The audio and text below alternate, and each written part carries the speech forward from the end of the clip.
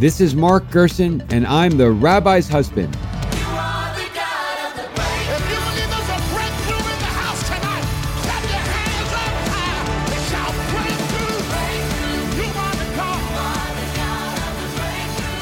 Thank you for tuning in.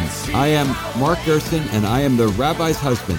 And here, as ever, to unearth the inspiring, instructive, and highly practical wisdom of a Torah passage with a fellow seeker of biblical truth. And today I'm here with you with my good friend, Rabbi Simcha Mirvis, who lives in Sfat in northern Israel. Simcha, welcome. Thank you so much. So Simcha leads the Sfat Legacy Center in Sfat, and before we get into the passage that he chose to discuss, which is Genesis 11, and particularly Genesis 11:3, let me ask you a couple of questions about yourself. So, Simcha, you grew up in Memphis, correct? Sure did. Now, how did you get from the home of Elvis Presley, from the home of the creator of blue suede shoes, to the home of Rabbi Shlomo Eichovitz, the creator of Lecha Dodi? Well, the truth is one step at a time. You know, it's not like you were beamed up by aliens and brought down into a Kabbalistic Hasidic community here on a mountainside. This is a one step of a long journey where, as you said, trying to unearth the practical and inspirational truth of the Torah. And this is where my path took me. And you've been there for 11 years. Correct. Okay, so now let's get into Genesis 11:3. So this is the story of the Tower of Babel. And before we delve into the Tower of Babel, Simcha, perhaps you could just discuss the context of how and where this arrives in the Torah. Great point. It's so important to look at the context. Context is king, especially here. We're coming at the tail end of the flood narrative where humankind has been devastated, not just the ones who perished, but also those who survived in the greatest natural or actually divine disaster, being helpless in the face of the flood. And God has just promised that he will never bring such a deluge again. And that's the backdrop for the tower. So the backdrop of the tower is God promises he'll never destroy the world again. And I think it's very interesting, and really one of the most ominous notes in all of human literature is God says God will never destroy the world again, but he leaves it there. Right. Meaning, of course, that man could destroy the world. Right. Oh, and so here man is given the opportunity. As you were saying, man's given the opportunity to destroy the world, create the world, do anything with the world. And what does man do? So it's kind of a paradox, because as we'll see if we dive deeper into the text, that in an attempt to save mankind, in an attempt to kind of buttress their living conditions and prevent a future flood, they actually bring themselves to the precipice of destroying themselves. So sometimes in our effort to survive and to protect ourselves, we're actually inflicting damage on our own future. So let's see where that comes in the text. So we begin this passage with 11:1, and we read that the whole earth was of one language and a common purpose. And then we get to what the people do with their one language and a common purpose. They say, and this is what you want to discuss most specifically, they say, quote, "Come, let us make bricks and burn them in fire." Right. So you think, okay, who cares? Bricks, stones, wood, who cares what they're building with? Why does the Torah have to put so much effort? And if you read the rest of the sentence, the rest of the verse, and the brick was for them as stone, and the clay was for them as mortar. So what attracted me to this verse is the idea that we're not just getting technical information. The Torah is telling us something much deeper. And I'm basing myself on Hirsch's approach here, where he understands, one second, they're in a valley. The Babylonian valley is not a rocky terrain. They can't build as their fathers built.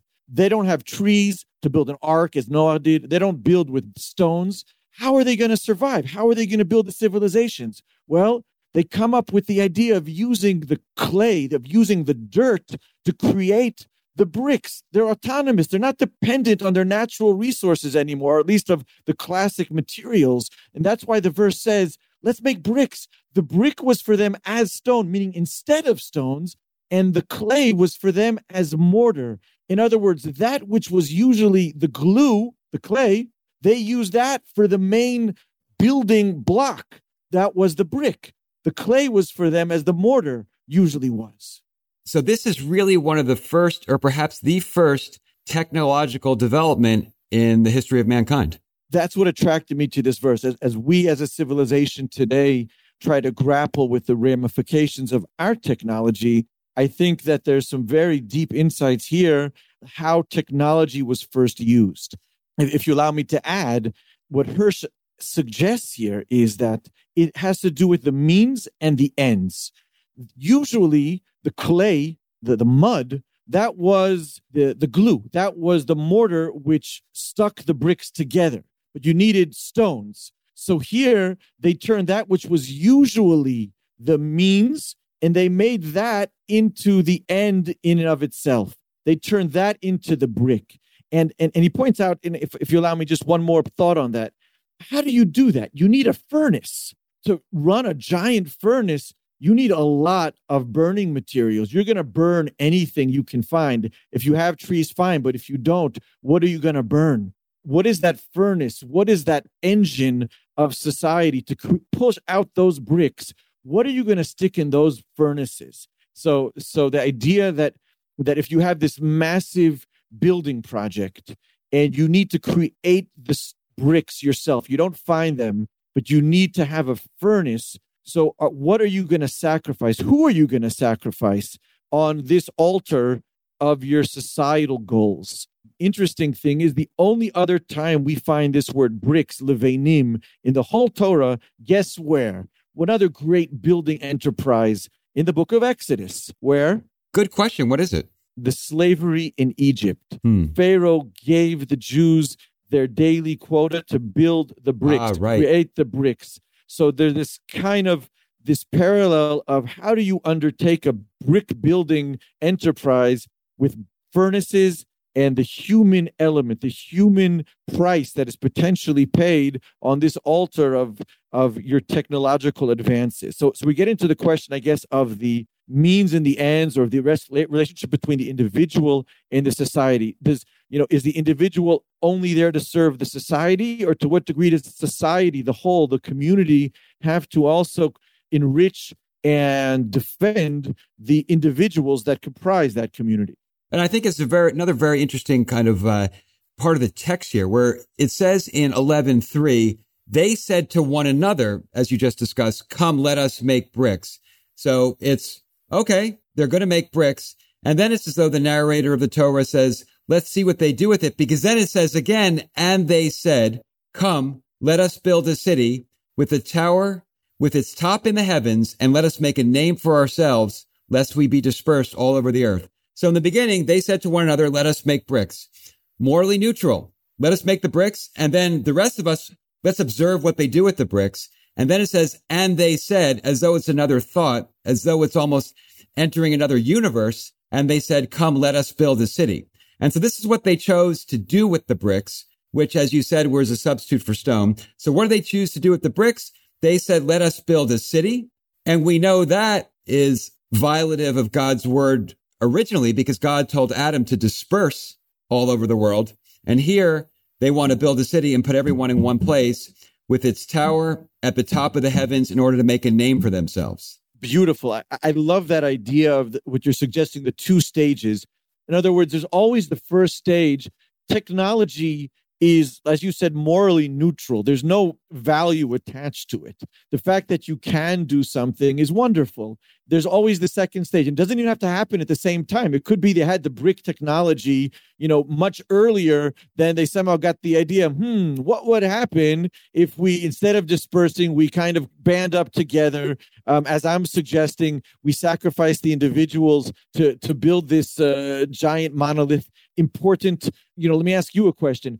What else do you see here that gives you the idea that something is wrong? Besides violating the imperative to disperse, what else kind of gives you a hint that they are doing something that's going to incur God's wrath, as actually happens? Well, I see something in 11:1 where it says the whole earth was of one language and a common purpose. In other words, everybody thought the same way. So when everyone's speaking one language and has a common purpose, that means they think the same way, which means there's no diversity of thought. And to me, that's very ominous because God loves diversity. God loves genuine diversity, true diversity. God has created each person in his image. In other words, each person is unique and each group of people is unique and each person and each people have a divine purpose that we have to realize, but it's going to be different than everyone else's purpose. And it all comes together in kind of a divine harmony. But when everyone has one language and one purpose, they're thinking the same way. And that is not the way of the world. Absolutely. That's groupthink. We know how dangerous that is. It almost led us, if you remember the Kennedy Center research into the Cuban Missile Crisis, that almost led to nuclear disaster, the groupthink processes that happened in the White House. So here also, when you have too much emphasis on the communal, on the society is in itself that kind of furnace that takes that mud and creates these very, very identical bricks. Think about it. Stones, I live in Sfat. Many buildings here where I'm sitting are built of ancient Galilean stones. Each stone, I deal with it myself, is different. And the whole challenge is how you fit them into this wonderful tapestry. Bricks, you throw them out, manufactured, industrial, they're all the same specifications. They're all same language, common purpose. Each stone is unique. Each brick is uniform. And that symbolizes the larger problem of the society, which is that when the people are given freedom, really for the first time, what do? They decide on uniformity, which is unnatural and wrong. And they have this terrible combination of unnatural because we're all so unique. We're all created in God's image. We're all different. But the idea of one language and one purpose, that's the idea of the totalitarian. Absolutely. Yeah. God's vision is entirely different. And so then it says, I think another problem is it says, you asked initially, we talked about how technology is morally neutral. So what do they want to do with the technology? They want to make a tower with its top to the heavens, and they want to make a name for themselves. Now, is there anything wrong inherently with wanting to make a name? I mean, God tells Abraham, slightly after this, God tells Abraham, I'll make a great name for you. Right. I hear you. I just can't ignore another parallel in the biblical narrative. We have another great building project, also in Exodus. I'm not talking about the slaves in Egypt. The golden calf? No, even a little slightly later. How about the Mishkan, the tabernacle? We have half the book of Exodus dedicated to that building process. And there we find, at least later on, that the purpose of building that temple was to create a place where God's name would rest on earth. So you have these two parallels, the people's name upstairs in heaven, or is it God from heaven's name being embodied and inspiring human living down below? So I do feel that this making a name for themselves is somewhat counter to the purpose of our being here in this world. I think that's exactly right, because I think what this text is teaching us in the context of the Mishkan, like you talked about, in the context of Abraham, in the context of 2 Samuel, where a name is made for David, is that the purpose has to be something divine. The purpose has to be something to serve humanity. The purpose has to be something that is morally good. If, as a derivative effect of that, a name gets made for you, that's all to the good. If you develop a good reputation for serving God, that's a great thing. But to go for a name in and of itself, for the name to be the purpose, that's the problem. Beautiful, beautiful. I think you could take that back also to the issue of the individual. If you're saying that every individual kind of gets amalgamated into that furnace and comes out uniform, then what about a name? They don't have names, they have numbers, right? The idea of a name for the whole somehow deletes the individual names. So you can look at it as the human name versus God's name, but also you can look at what about my name, your name, his name, and her name, as opposed to the name of the collective. Well, that's very, very interesting, particularly in the context of this story, because there are thousands of names all throughout the Torah, and there are no names in the Tower of Babel story. Nobody in this story has a name. Wow, look at that. Yeah, I mean, the irony is they say, come, let us make a name for ourselves, and nobody has a name. Right. Interesting. So interesting. If I can circle back to Abraham for a second, the idea of being different, the idea of God loving the heterogeneous fabric of society. So in a sense, even from the biblical narrative and certainly from traditional narratives, he was an iconoclast. He was the one who went against society. And let me point out something very interesting from a clever calculation, not done by me.